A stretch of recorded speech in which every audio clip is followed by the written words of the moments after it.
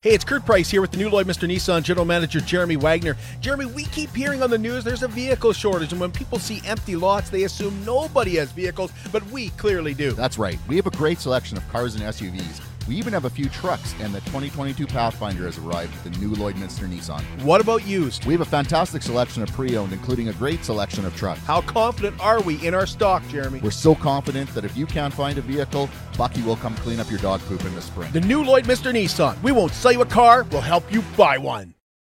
This is Lloydminster's show. This is local that matters to you. Local people. Local events.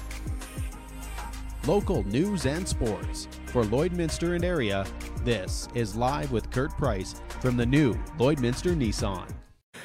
We quite enjoy the new Lloydminster Nissan commercial. We hope you do as well. Welcome inside the new Lloydminster Nissan on this sort of wet, damp Saturday morning. The night after the Riders and the Elks, and the night after the big goal by Connor McDavid, which will probably be on the highlight reel for years and years to come. We are fully stocked here at the new Lloydminster Nissan. If you're looking for a vehicle, today is a great day to come down and take a test drive, and you're going to find what you're looking for, because while other dealers are struggling with their inventory, we are not. We are fully stocked, even have a couple of trucks, and if you're looking for a pre-owned truck particularly, we are stocked here at the new Lloydminster Nissan, and so we ask you to come down and give this guy here something to do today other than broadcast with me. It's great to have Bucky with me on Sports Saturday, and our guest today is Vince Oreo, head coach of the Holy Rosary Raiders. We're also going to talk to Rod Peterson and Wade Redden this morning as well, but everybody's talking about the goal last night. Vince, I don't know if you saw it live. No, probably not. No, yeah. Didn't get a chance. And we were kind of flipping back. You know, I thought the football game was over at that point, so we're flipping back and forth. And I thought watching. the hockey game was over. Oilers are down 4-1. Yeah. I thought, hey, I watched the Riders game. And all I could think was, I'm so glad this wasn't against my Montreal Canadiens, because it's going to be a highlight for years and years to come. Everybody's going to be watching McDavid score. But, you know, if you just caught the highlights and they show him go in and split the, basically split the defense, split the two forwards, and make a great deke on the goaltender, you don't see the full goal. No. Because How it developed. Yeah. That was something special. Have you watched the highlight? I haven't seen it at all. I got to check it out. I was watching college football this morning. Unbelievable. Like, he's in the zone, Yeah. and then the puck, I think, kind of gets tipped away from himself, so he has to leave the zone. So the Oilers clear the zone. Only one guy goes back in. That's McDavid on 4. And he waits in the neutral zone. And then Rangers set up, and he goes through 4 guys. And then He's an exceptional Yeah. talent, right? Like the speed that he can, what he can do at top speed is amazing. And it's just little things like at top speed, he can kick it from his skate to his blade, and little things that he can do at top speed that some people can't do when they're stopping, you know. So, Well, he rarely smiles. You know, even after he scores a goal, but he smiled last night after he scored that goal. I mean, nobody in the building looked more surprised than he did that he actually scored that goal. Now, we mentioned that we were flipping back and forth because, of course, the other thing going on was the Riders and the Elks. And, CFL football has been hard to watch this year. And that was another one of those games that was like, unless you enjoy defensive football, then it was. I don't know if did you see any of it, Vince? You know, we were pretty busy last night. I know, with our own stuff, and then maybe a little celebration after. So by the the way, TV wasn't really he on beat last Lloyd night. Comp yesterday, Wheatland title. We'll get Bit of a blowout, but great game. Yeah, thanks, appreciate it. Boys showed up, played really well last night. Number 1 in Canada, number 1 ranked team in Canada. In Alberta. In Alberta, yeah. Three in Canada, actually, in small schools. Okay, there you go. Yeah. So you guys had handled the Barons pretty easily to start the year, and then the Barons kind of they had a good season. Yeah. So how did you prepare anything differently than you did the start of the year when you hammered on them the first time? Yeah, we just work on execution and doing what we do at a higher rate of speed and quicker tempo, and moving some kids around on defense and just changing our scheme to match our opponents. And kids have developed really well this year, and just like other teams have grown since September, we've grown too. So even though the scores were, it was a big margin in September, we would have been disappointed had we not pulled a win out last night, and we're happy with the way the kids played. maybe talk a little bit about what you did last year that kind of prepared for this year, because that plays a big into it too. Yeah, where a lot of schools were shut down completely, our school board, and they're great supporters of high school athletics in the Catholic school division. Whenever there was an opportunity for us to participate, if the COVID protocols allowed it, and after September they allowed some cohorting, and then in particular with football, they removed the 50-person cohort and allowed 2 football teams to form a cohort. So we partnered with Notre Dame High School in Red Deer, and we actually played 2 games last fall. So it was great for our graduating kids because they got one last shot at it. But to get some new kids in, some grade 10s and 11s, they didn't play a lot because the focus was on grade 12s. We had 18 of them last year. I'm disappointed they didn't get to play a full season.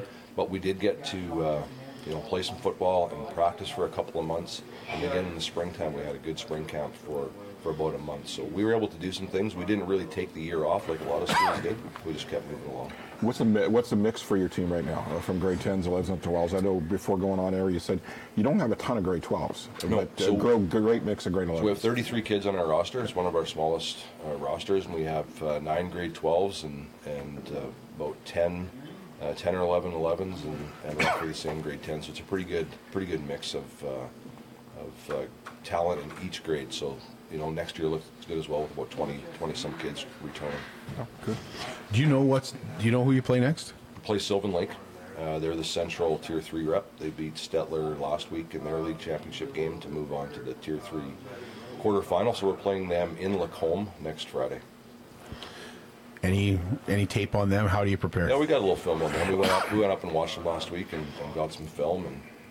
And they look similar. Their quarterback's the same kid that was their quarterback when he was in grade 10 when we played him in 2019. He's a talented kid.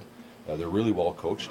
Their head coach is Jeremy Breitenbach, and he spent some time coaching here, Lloyd Comp, back in the mid-90s, and he was a U of S guy. So they're a solid coaching staff, and they coach their kids the right way. They play the game the right way. They're talented. A couple good receivers, good running back. They're very similar to us. Not a huge team as far as size is concerned, but lots of heart, lots of hustle. What you guys are doing right now didn't happen overnight. Winning on the field and building up the program. You've been part of football in Lloyd for 25 years. Started at Lloyd Comp, came over to Holy Rosary.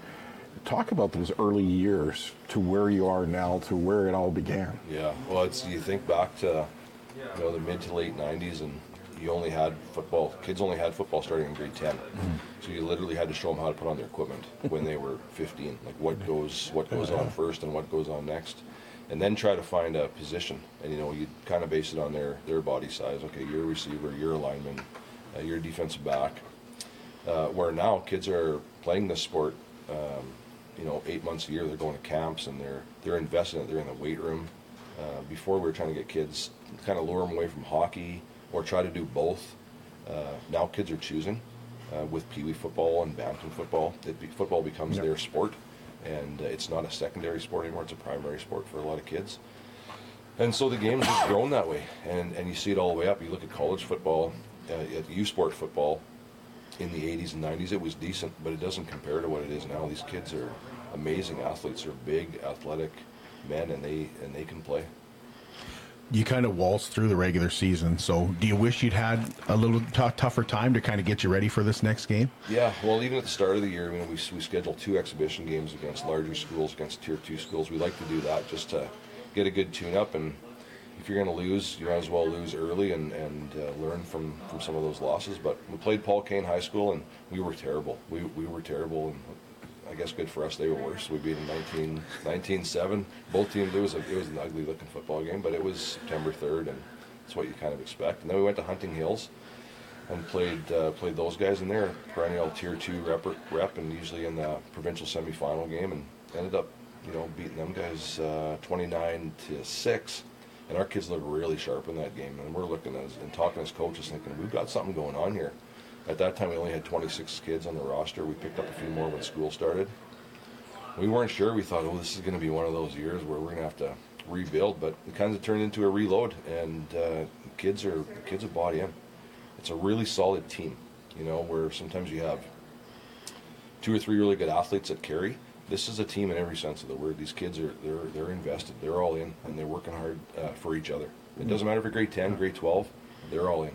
When you're building up this program and going back to that 25 years and going through the early stages of this, was there other programs you kind of model yourself after and going, okay, they're doing this, we'll take a little bit from them and take a little bit from them and build our own program? Yeah, so I mean, when we started at Holy Rosary with the crew we have, coaching crew we have now, and moved from 9-man to 12-man in 2008, we weren't really sure what we were getting ourselves into. We knew we had some athletes, a couple of years of minor football, and your first year you're in league final and you get into a provincial game. You're like, okay, this is pretty good. Then you start watching teams from afar, like Notre Dame out of Calgary, Notre Dame Pride. Their coaches did a few clinics, and you start watching them, and you say, okay, this is what they do for practice, this is their systems. So we knew we weren't going to be them because we don't have the size, and they were a powerhouse, but kind of model the same sort of defense, and you listen to their philosophies and how they work out and when they practice. So yeah, you do look out to other high schools and say, well, these kids are the same age, so our kids can do the same things, right? So let's make it a priority to get better every year, and we get kids in the weight room, and we get them going to camps, and we're hosting some camps, especially now that we have the Synergy Vault, and we can run some skill position camps and stuff in the wintertime and get kids moving, and they just buy in. This has not been a normal year. What was it like in September when, particularly in September when, COVID hit the schools right off the bat? Yeah. What was it like coaching a football team where you had to worry about COVID as well? Yeah, well, because you just don't know who's going to be at practice, right? Who's going to be a close contact, who's not, who's vaccinated, who's not. Did you guys have a lot of that? At the start, we had a few kids that had to miss some practices and stuff, but things kind of taking care of themselves and people making good choices. And now we went to Cold Lake on the 24th of September with 21 kids. We had some kids that were sick.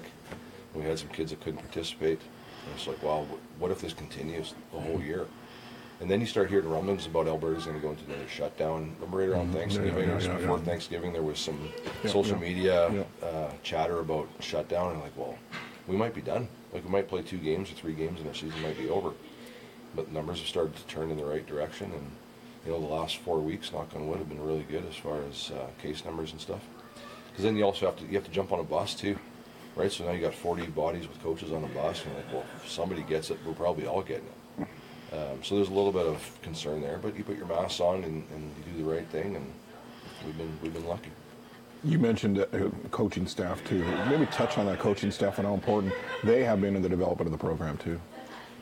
Yeah, you can't really emphasize or stress that enough. Like the knowledge base on the coaching staff. Like we've got 5 or 6 guys that were youth sport athletes.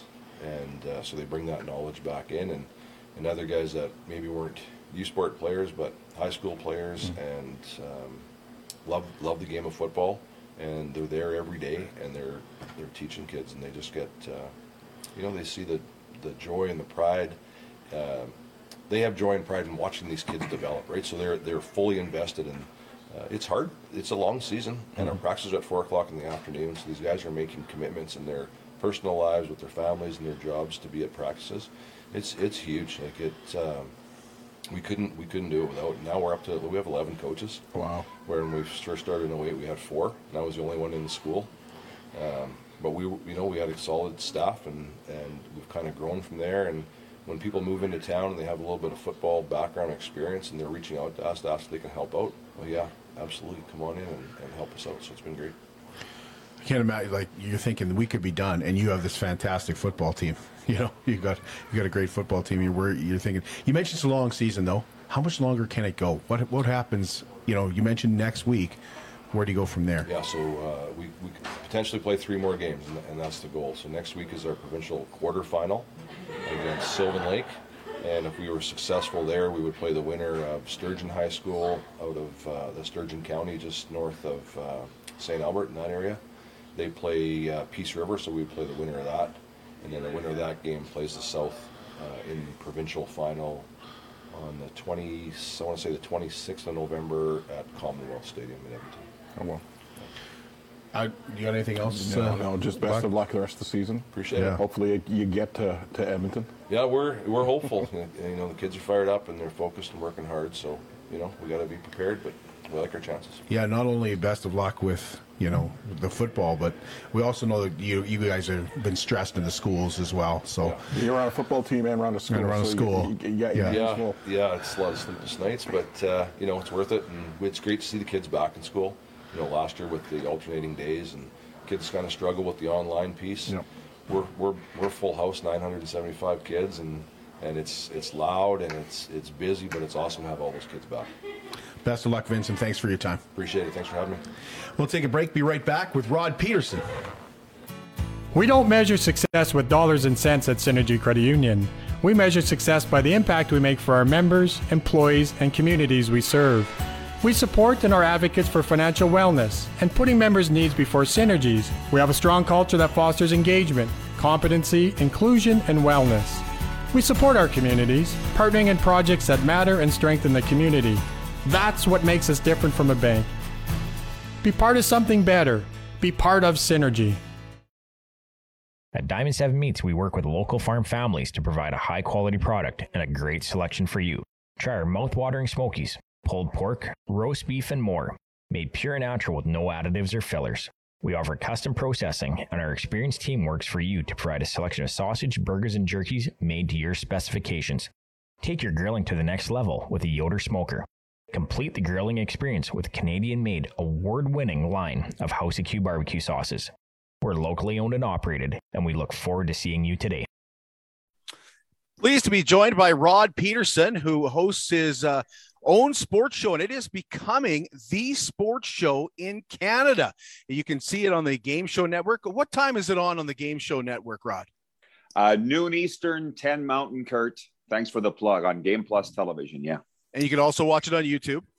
Yes, you can just very easily go into YouTube and type in the Rod Peterson Show, and we're live every day for 2 hours, 10 a.m. Alberta time, 11 a.m. South time. And it has become, really has, I mentioned it, it has become Canada's sports show.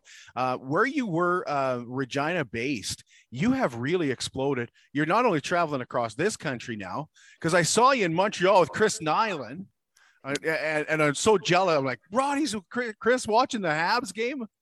And it was the playoffs too, I think.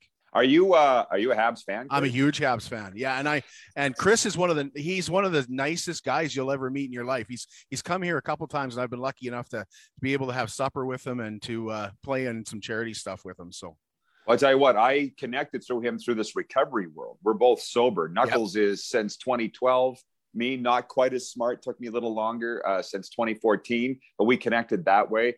And yeah, we did the show out there, and it's been amazing. And I really appreciate you saying that. I want to say this. There was a scout came through the Branch Center the other night with the Golden Knights. And he just goes, I love watching your show. He goes, you don't screw anybody over. You don't swear. You're not disrespectful, but you say whatever you want. And he's like, nobody else is doing that right now. So good for you for doing that. Now you guys are with your show. You get it. And it's fun being able to say whatever you want. But you talk about being in Regina. I won't be here long, heading out of here again before too long to an NHL market that there's no snow on the ground, Kurt. So I'm pretty excited about that. Well, you just made the trip down to Florida too, which that's what I mentioned. I mentioned you're everywhere. You've been broadcasting from the States, broadcasting from everywhere. So it really has become Canada's show, and nobody gets the guests that you've been able to get either. You've had some incredible people on your program. Pretty lucky that way. Absolutely lucky that way. But I'm going back to Florida, by the way. And I don't think you want to get into the vaccination thing, but that province or that state is basically wide open except for this. I was saying to some friends down there, is there anywhere that you got to show a vaccination pass? And they're like, no, nowhere. And I'm like, well, wait, the rink I did to get in to cover the Panthers, which they have accredited me for the whole season. You got to show your vax pass at the gate. That's just to get in. I get it. I'm cool with that. I mean, thank God I got one. So the Panthers have been very, very accommodating with the coverage that we've given them on their show. But the Oilers weren't bad either. Like I rang them up when I was broadcasting from a pirate ship there a few weeks ago. It was the night of their home opener against Vancouver. And Jamie Cartmel treated us first class. So I think, again, I'm very respectful of the teams and the leagues, but we're also not handcuffed by the teams and the leagues. But they don't seem to mind what we're doing. So it's cool. So you were down in Florida. Is Florida the best team in the NHL right now? Well, statistically, Carolina, and the two of them meeting this weekend, by the way. So we might find out, Kurt. We might find out who the best team is this weekend between Carolina and Florida. But the Oilers are up there. I know you guys are itching to talk about the Oilers, who have won 9 of their first 10. Is it not hard to believe that this is the best start in franchise history? It's a little hard for me to believe that this is the best start in franchise history. It is, because of all those great teams in the 80s, right, Buck? Yeah, and of course, last night, the Kevin Lowe retirement, and of course, all the big stars in the past there. And it's hard to imagine that this team that you're seeing right now could be as good as those teams in the 80s. But that game last night, they were down 4-1. I was flipping back and forth between that and the Riders game. I gave up on the Oilers. I don't give up on the Oilers. So what did you think what do you think of Connor's goal? Well, let me just say, I was just like you. I was flipping back and forth. I'm like, who's going to score more points in this game? Because it was 4-3 Riders at halftime. And it was 4-3 Rangers at one point. I'm like, which game's going to have more points here? And then the Riders exploded in the second half. And with the McDavid goal, all I thought, guys, I know everybody's going nuts about it. Yeah, I don't think it was the greatest goal of all time. He's a human highlight machine. What I thought of was Bobby Orr. I don't know if Kurt's old enough, but you are, Bucky. That's reminded me a lot of those Orr goals, to be honest with you, back in the day. Yeah, it was amazing. And it was 80s hockey night and all the rest. McDavid, you saw what he said after the game, that it reminded him of 80s hockey. Yeah. Guys, what year was he born? Yeah. I guess he's been watching the classics. Obviously. But my thinking is, with the goaltending that they're getting from Mikko Koskinen, and then whenever Mike Smith comes back, they're going to have to play 80s hockey. And looks great this time of year, but in the playoffs, I don't think you can win that way, guys. I don't know what you think. It's fun right now. It's selling tickets and it's great highlights, but I don't know if you can win a Stanley Cup in 2021 playing like the 85 Oilers. And I agree with you, because I think the changes that Sutter made in Calgary, and you look at the Winnipeg Jets, those are two teams I see going deep in the playoffs, and I don't see the Oilers going deep. Well, who knows? We're sitting here in November. Yeah. I mean, they got swept in round 1 last year. I gotta think, guys, they've learned their lesson. They've augmented the roster. I talked about it on our show this week with the Zach Hymans, Cody Cece's, Duncan Keith. By the way, are you guys on Twitter during Oiler games? Like, my God, what a heel turn in that game. People are saying Duncan Keith's getting exposed. He's too old. All of a sudden, whoop, Duncan Keith, greatest acquisition of the offseason. Like, oh my God. You should probably stay away from Twitter during Oiler games or sell tickets to go on Twitter for Oiler games, because it is unbelievable. Honestly, they've addressed some issues, Greg, and I think that, God, I hope they go far in the playoffs this year. I really want them to go far. If anybody deserves it, it's them. Yeah, you really want to see that, don't you? There's one point, though. You had mentioned Mike Smith and Mikko Koskinen. If you're the GM, Rod, do you go into the playoffs with those two guys as your number 1 and number 2? Well, I wouldn't have done it 2 years ago. So I have no reason to see why Ken Holland wouldn't do that. Let's remember, Ken Holland was a goalie. He understands goalies. Maybe unless he thinks that he can't afford a Marc-Andre Fleury, because I'm pretty sure he could have had him a year or two ago. Could have had him this summer for nothing, save for the Flowers' salary. And listen, he blew up again last night in Winnipeg. I get it. But I would take him over both those guys right now. That's just me. And one thing, every time I go to Edmonton, I just hear Mike Smith, Mike Smith, Mike Smith. It's like, what hex has he put on people? He's voodooed everybody in Edmonton about how great he is. I don't get it, but I don't like to argue with Oiler fans about it, because I don't like arguing, which is kind of tough when you're an opinion-based guy. But to answer your question, Pricey, they would not be my goalies. Let's put it that way. You're a big Vegas supporter too. You love your Golden Knights. They make a big trade this week with Jack Eichel. They're going to have to patiently wait for Jack to get in the lineup. Do you like the deal? Well, I've thought about it 6 ways from Sunday, Bucky, and you guys know Kelly McCrimmon well. It's just funny that a lot of people in the NHL didn't know who Kelly McCrimmon was. He was with the Wheat Kings for 30 years. I've been telling them he's the Nick Saban of junior hockey, okay? You're not going to get one over on Kelly McCrimmon. NHL slightly different from the WHL, even though Kelly said they're not doing anything different between the two leagues. It's just to scale. This is a huge roll of the dice, gentlemen. because they don't know that Eichel's surgery is going to go well and that he is going to be on the ice in 4 months. If he is healthy and he comes back 100%, major steal for the Golden Knights. He's a franchise-changing player. If he doesn't heal properly, they give away a boatload. In a first-rounder in Peyton Krebs, a first-round pick this upcoming year, Alex Tuch, who's a day-one guy in Vegas, who they love, that was a lot to give up. So, but one thing, Kelly was never afraid to roll the dice in Brandon, and it paid off. And listen, you guys, I'm not a gambler, but if you go down to is it the Gold Eagle Casino there where you guys? Gold Horse here. Gold Horse. Gold Horse. Right. Sorry.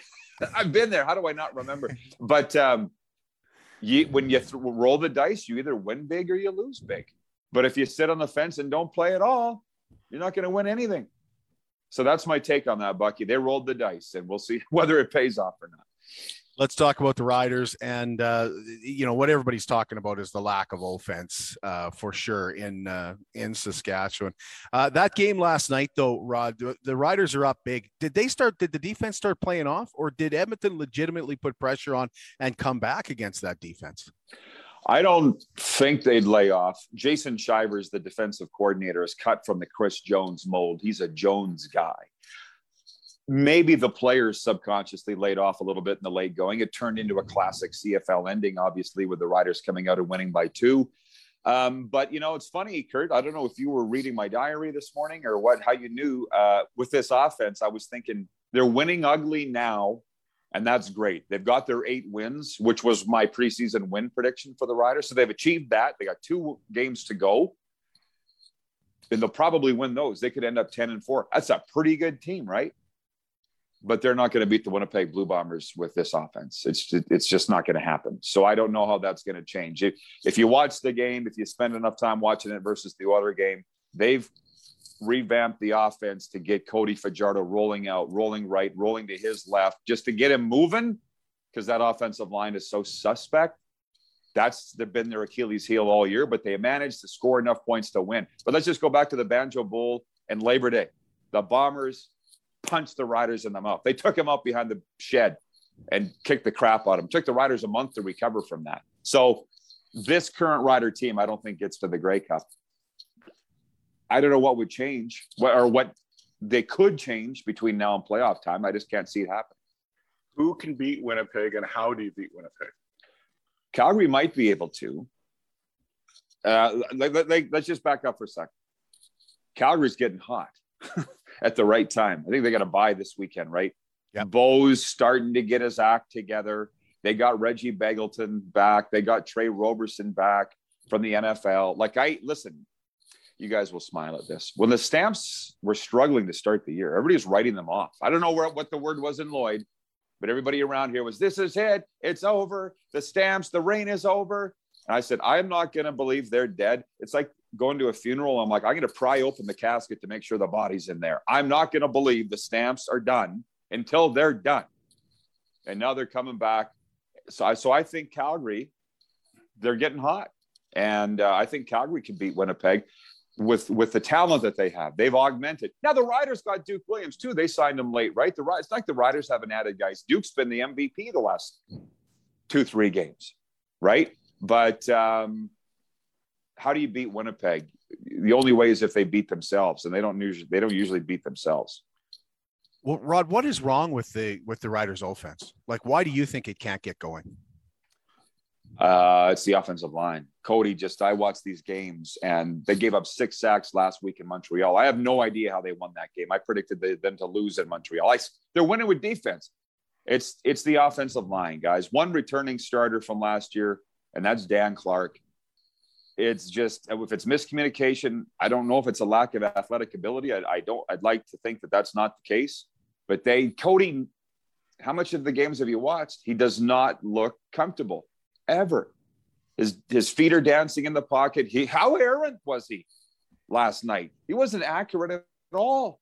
So it all starts with the quarterback, and he's just not comfortable. So they've scored enough points to win games. Gentlemen, they haven't scored 20 points the last 2 weeks. You shouldn't be winning in the CFL with that. Are you concerned? Last night, I know the Elks are struggling and everybody's kind of jumping off the bandwagon there, but the crowds have been bad throughout the CFL. How concerning is that for the league? Well, I don't work in the league anymore, so I'm not as concerned as I used to be. But listen, I'm going to all these media rooms, whether it's WHL, SJHL, NHL. Those guys are all sports fans, right? And they're like, there's nobody at these games. What's going on? How are they doing it? And listen, junior hockey attendance ain't that hot either. So the same question pertains to the junior teams, but I don't know. Well, everybody's saying how they're doing it. And all I can think, Greg, is, I mean, you've run sports franchises. It's really no different at any level.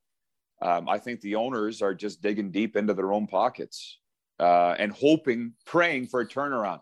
But the sports betting hasn't been the savior, I think, that they thought it would be. I don't think it will be the savior financially that they thought it would be. So you got sports conglomerates and the CFL owners in Calgary, Ottawa, Toronto. They're propping them up. Private owners in BC, Hamilton, Montreal that just have unending money. So they're just digging into their own pockets deeper just to cover these losses. And then Edmonton, Winnipeg, Saskatchewan have always been around and will always be around. So I guess they're just biting the bullet until things turn around. If they do turn around. Kurt and I were just talking before we went to air here about the economic climate of Lloyd and our beloved leader, Justin Turdo. Like, there's no real signs that it's going to turn around. So how concerned am I? I'm shocked they survived to this point, Bucky, that COVID hasn't killed the CFL. If COVID can't kill it, I guess nothing can.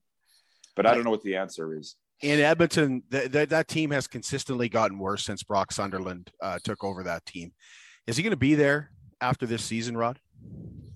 It all depends on the board. I mean, leadership starts at the top. And in Edmonton, that board is making a lot of the decisions, and the president, Chris Presson. I would probably not have bowed and changed the name to Elks.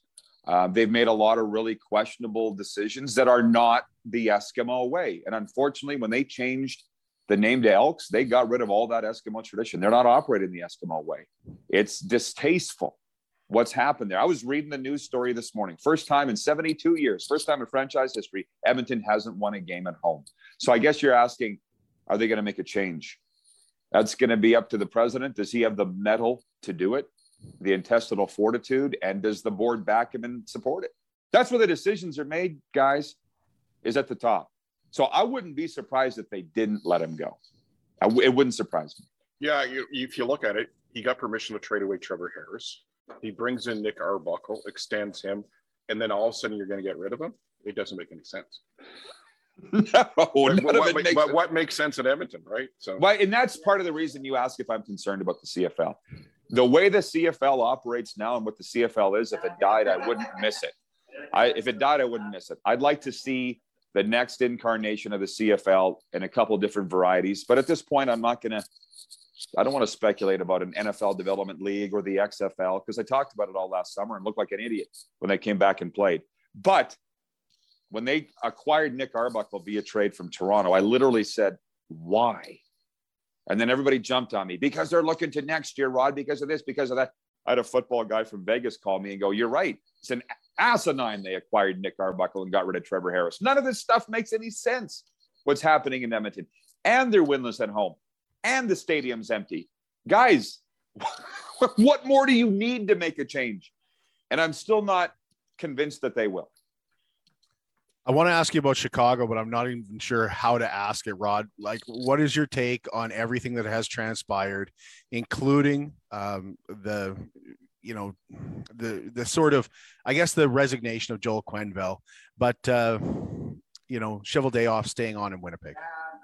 Well, as they say, you have to be careful what you say. You mentioned you've had guests on here in the past that were very uneasy about it.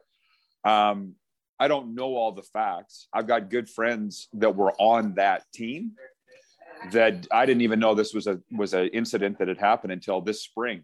My buddies said that something's coming down here, something that's been brewing for 10 years. What's my take? The perpetrator, the culprit here is Brad Aldrich. Largely end of story. But without him, none of this happens. Stan Bowman, culpable, didn't do his job. McDonough, the president, culpable, didn't do his job at the time. They're both gone. And then we can sit and argue back and forth all day why Joel Quenneville did what he did at the time. Same story for Chevy and what they knew and when. But I feel bad for those guys. I don't know Quenneville, but I know a lot of guys that do. They say he's an unreal guy. I do know Kevin Cheveldayoff. I've known him since I was 16. Blaine Lake Sask. What more do you need to know? Integrity right there with that guy. But it was Aldrich who put all these people in a terrible position. And listen, I talk about sitting in these media rooms. I've been talking about it with NHL people, WHL people. Kyle Beach played the Dub in Kelowna, right? We all know him, or know of him at least. And I'm told that all the truth, the facts have not yet come out. I think we're a little further ahead than the Graham James saga from 30, 35 years. We're a little further ahead in that people that knew something, that didn't say something, have lost their jobs. Back then, that didn't happen. And I had a major problem with that. We can go back and forth and around on this. And I don't really care if people are upset with what I'm saying. This is simply my opinion. It's all horrible. It's ugly. But I haven't read the 68-page, however many page document that is, but somebody has led me to believe that Kyle Beach never formally charged Brad Aldrich. That's not, hasn't been a criminal matter. So what's going on? Well, you're hearing now that there's going to be legal action, that Kyle's got a lawyer, and there's going to be a suit probably levied against the Chicago Blackhawks, likely against the NHL. So we're not going to hear the end of this. And I think there's going to be more stones unturned, including Donald Fear and what he knew about it. So. Right. Well, but that's the thing. Is it civil lawsuit? Is it a criminal charge? Big difference there. Yeah. And like I say, the culprit, I believe, is Brad Aldrich, and he's caused big problems for everybody, for Kyle Beach personally, if that story's true, for the Blackhawks, and for the National Hockey League. And I initially defended Quenneville, but people said, how could you do that? He had his arm around Aldrich in the Stanley Cup parade. He got him a ring. He didn't fire him immediately. And I said, I don't know what Quenneville was thinking at the time. You know what? I'm done talking about it. The entire thing is ugly and sad. And I guess the good news is maybe we've made an incremental bit of progress in this world. But guys, in my recovery career, I'm working with that stuff every day. I work with sexual abuse victims every single day. And I've heard from them every day with their thoughts on this. Because, you can imagine hockey guys saying, why didn't Beach get up and punch him in the face? You don't know. How can you damn anybody that hasn't been in those shoes? Right? Yeah. So it's hard to form an opinion when you don't have all the facts. Fair? Fair enough. Rod, thank you so much for joining us. Can't thank you enough for taking some time to join us on a Saturday morning. Always great seeing you guys. Glad it's going so well. I'm so proud of you. Thanks, Rod. Thanks, guys. PWM Steel in Lloydminster is the key supplier and largest indoor inventory of steel between Edmonton and Saskatoon. Locally owned, PWM Steel offers a wide range of services from steel cutting and bending to custom sign and powder coating. PWM Steel uses aluminum products as well as new and recycled steel. Key supplier of steel products and services since 1982. Visit their website at pwmsteel.com.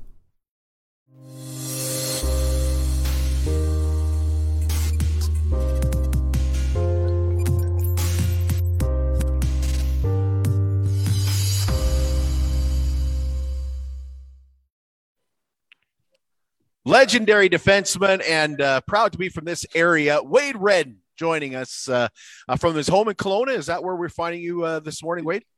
Yeah. Back in Kelowna right now. So good to be on here with you guys and see your faces. Usually it's over the phone, so this is fun. Yeah, we don't hear that very often. Yeah. So you've got the bunk beds behind you there. Yeah, I came up, thought I'd be quiet up in the little playroom upstairs. I won't show you the floor. It's a bit of a disaster zone. Kids, every toys and all that. But hey, if quiet you saw area of the house. If you saw Bucky's floor right now, you would see chocolate bar wrappers and hot rod wrappers and all kinds of stuff. You stole all my hot rods, by the way. We know what you're. Well, Halloween's just a few days back, so he's still working through all that. I'm sure That's exactly it. Yeah, you get enough kids. So Yeah. let's start with the Edmonton Oilers, Wade. They could not be off to a better start. They have one loss this season, and boy, they look really good. What's Ken Holland done there that makes this team look so much different than last year's team? Great question. I don't know if it's a maturity. I mean, obviously you have those two players doing what they do, and then everyone just kind of pulling along as well. I mean, I think everyone's been waiting for it. I don't know if I'm sure Ken's brought in a certain mentality and attitude that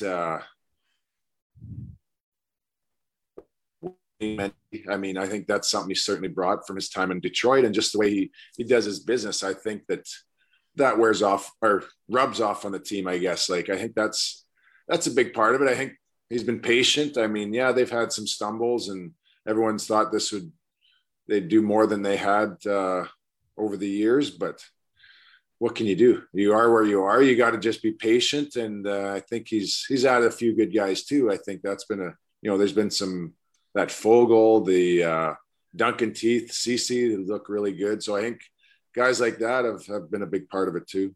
You got a feeling that he's not done yet, though. Like, yeah, there's a lot of talk to Marc-Andre Fleury's in Chicago. Chicago is going through what they're going through right now, not just in the standings, but off the ice.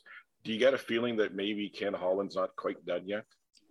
Oh, I don't think they're ever satisfied. I mean, they haven't done anything yet, obviously. And what are we, 10 games into the year, basically? And so, yeah, they're always, they're not planning any victory laps yet. I mean, so yeah, there's a long season ahead of them, and they're going to have their ups and downs, but yeah, they'll be looking to improve all the way to the end. And in Calgary, they come off a fantastic road trip and then don't win at home. I mean, they looked unbeatable on the road, get 5 wins on the road, come home and lose 2 games back to back.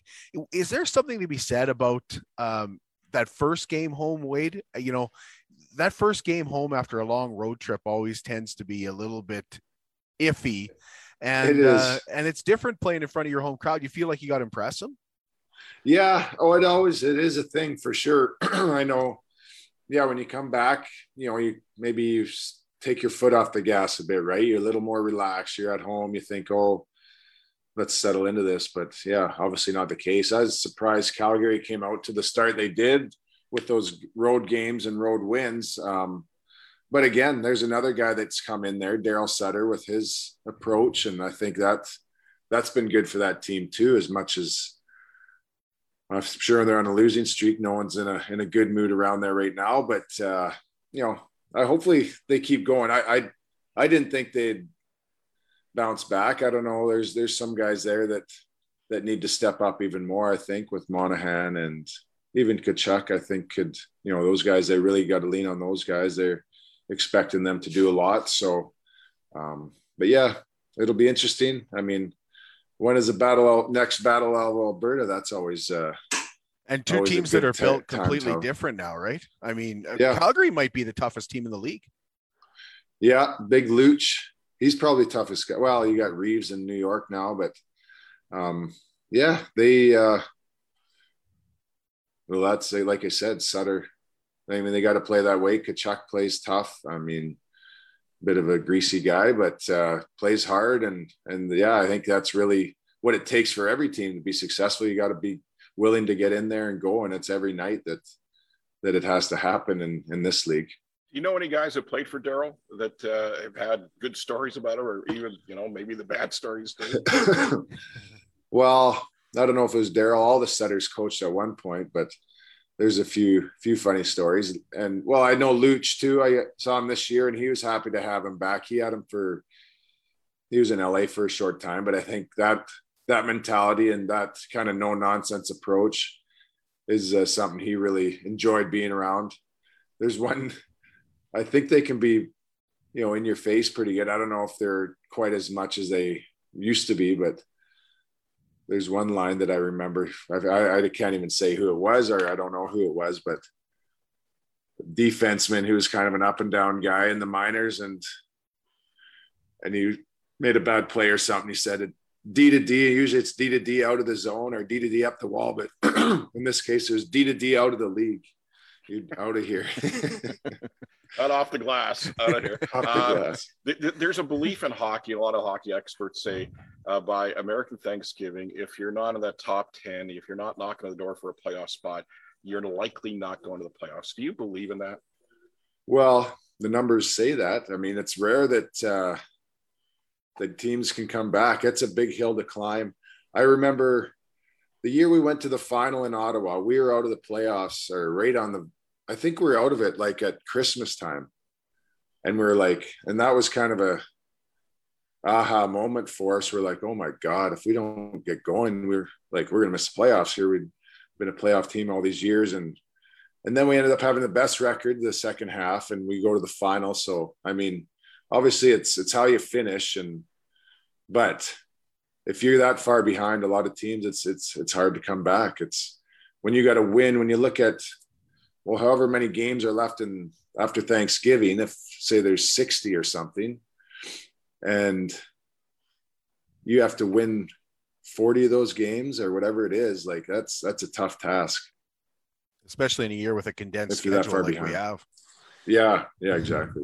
Yeah. Well, speaking of losing the Stanley Cup, Wade, the Montreal Canadiens do not look good this season. And we know they're missing a few pieces, but I don't think anybody expected them to stumble this badly. How hard is it to get going the year after you lose that cup you've played, well into basically summer, and then you come back, and especially last year, is there a mentality there that maybe they're just tired, maybe they're just wore out? Or is that just not a very good hockey team? Well, they're certainly surprised everyone doing what they did last year. And I think the big key to that was Price. It was Shea Weber.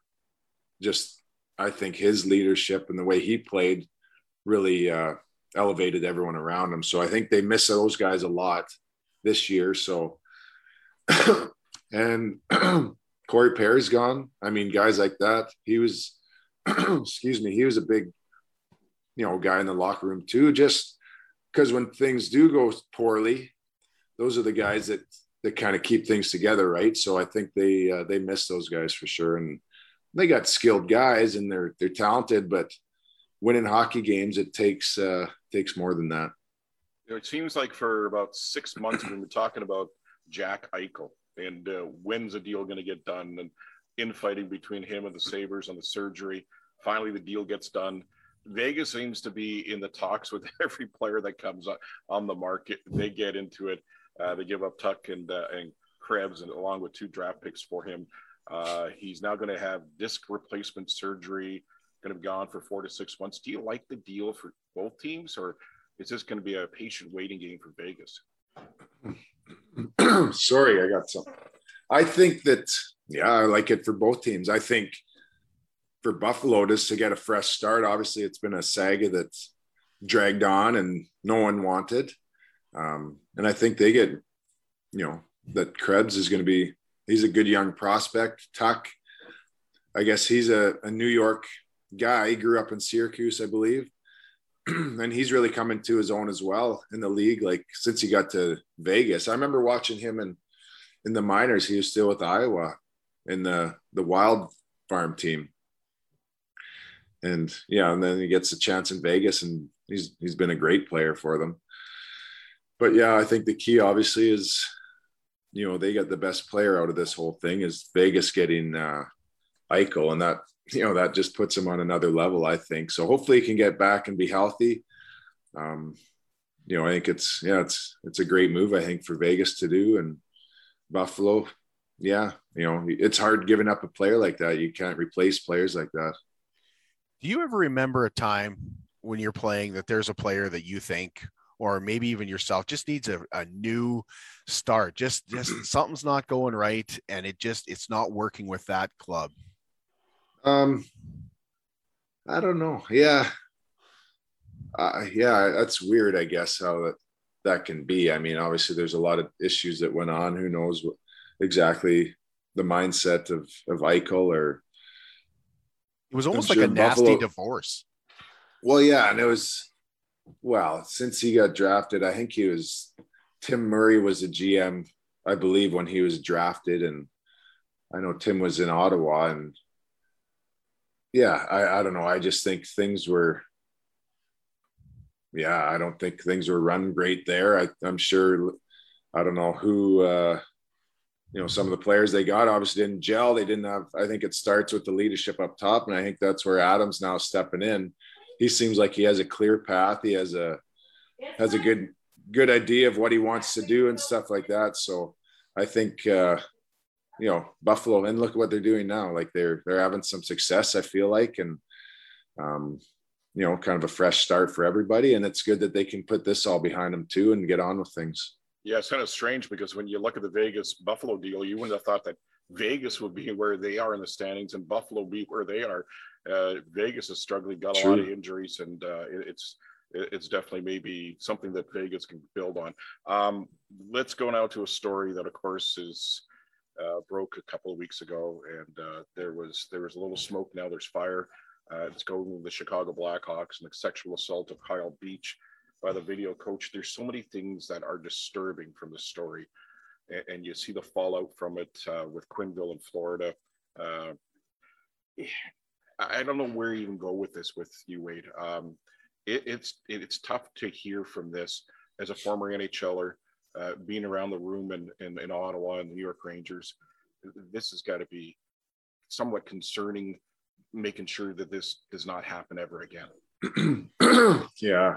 It was tough I guess obviously you heard about it, and even I guess back to the summer whenever it broke out, but then seeing Kyle, his interview he had on TSN, that was, oh man, you can't imagine, you can't put yourself in that place to know what he went through and what he's been through, just the turmoil in his mind. Like, we talk about mental health a lot and everyone, you have your struggles and everyone, so for him to keep that inside and know that, just to deal with that. I mean, yeah, that's what's so sad about the whole thing. And then, even worse is the fact that this guy went on to do it again and to know that he abused a young kid in high school. Like, I don't know, man, like you just hate to think someone's going through that when you think of your own kids or someone in that position. Like, man, oh man, it's it infuriates you. It's sad stuff. Yeah, there's so many people that knew about it, and it's sad that nobody spoke up at that time and prevented that 16-year-old from being assaulted. Now Donald Fear is going to be under the microscope now. I don't know if you heard about that, but with the NHL Players Association, so he might be the next one to go. Yeah, that's I don't know. Yeah, it's hard to I guess they're going to do an investigation, right? And then another one about how things were handled with the PA, and hard to know what happened or what information they knew at the time. I know when I think of the scenario that happened in Chicago, I mean, geez, when you hear the details of and I was able to listen to Cheveldayoff, speak his piece about it. And, obviously he wasn't at the front line of that thing, but yeah, when you hear the detail of the situation, I mean, yeah, hopefully they didn't know what happened. I don't know what to say. It's tough to think that they would do nothing when they know it, that went on. It was just kind of, they didn't do enough, obviously. So it's sad that it was handled the wrong way. And same thing with the PA. I mean, obviously they mustn't have done enough. So we'll see what this investigation has to say. Is every team a little different when it comes to a leadership core among the players? When I don't want to bring up this, but when you have a meeting with management and there's some kind of concerns, are the leadership core part of that meetings, or is that kind of separate from management?